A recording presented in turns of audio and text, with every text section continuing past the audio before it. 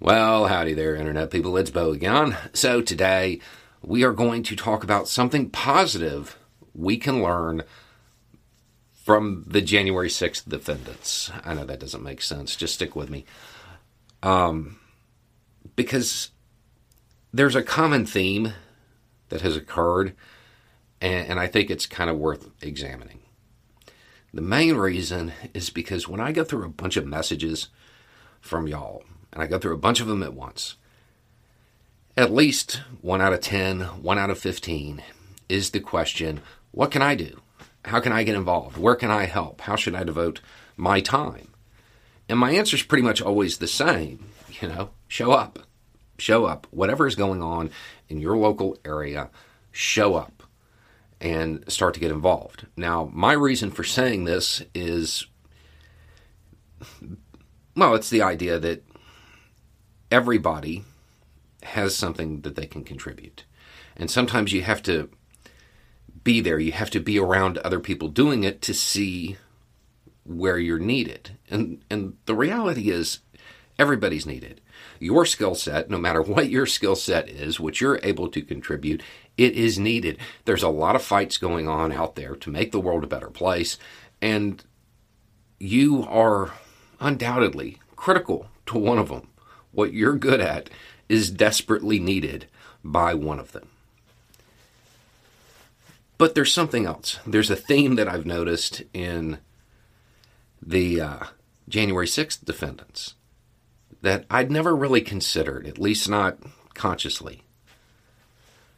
In pretty much all of their pleas for leniency, the statements that they're giving the court at sentencing, there is a 4-word concept that's pretty much in all of them. I got caught up. They surrounded themselves with people who used that rhetoric, who had those solutions, quote, who looked at the world that way.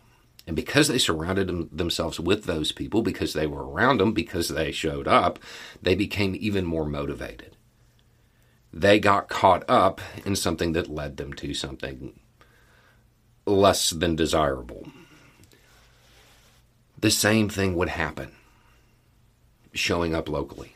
You're going to be around people who are motivated. Sure, they may have a different primary cause than you, but you're around people who genuinely want to make the world a better place. And that's the rhetoric you're exposed to. Those are the solutions that you see. And that is what you very well might get caught up in. Probably lead to a much better place if more people got caught up doing stuff like that. When you think about the amount of time and energy that was devoted to all of the lies, all of the conspiracies, all of the demonstrations and memes and speeches that led to the 6th, can you imagine the amount of good it would do if that much energy was expended in making things better, in building rather than destroying? Anyway, it's just a thought. Y'all have a good day.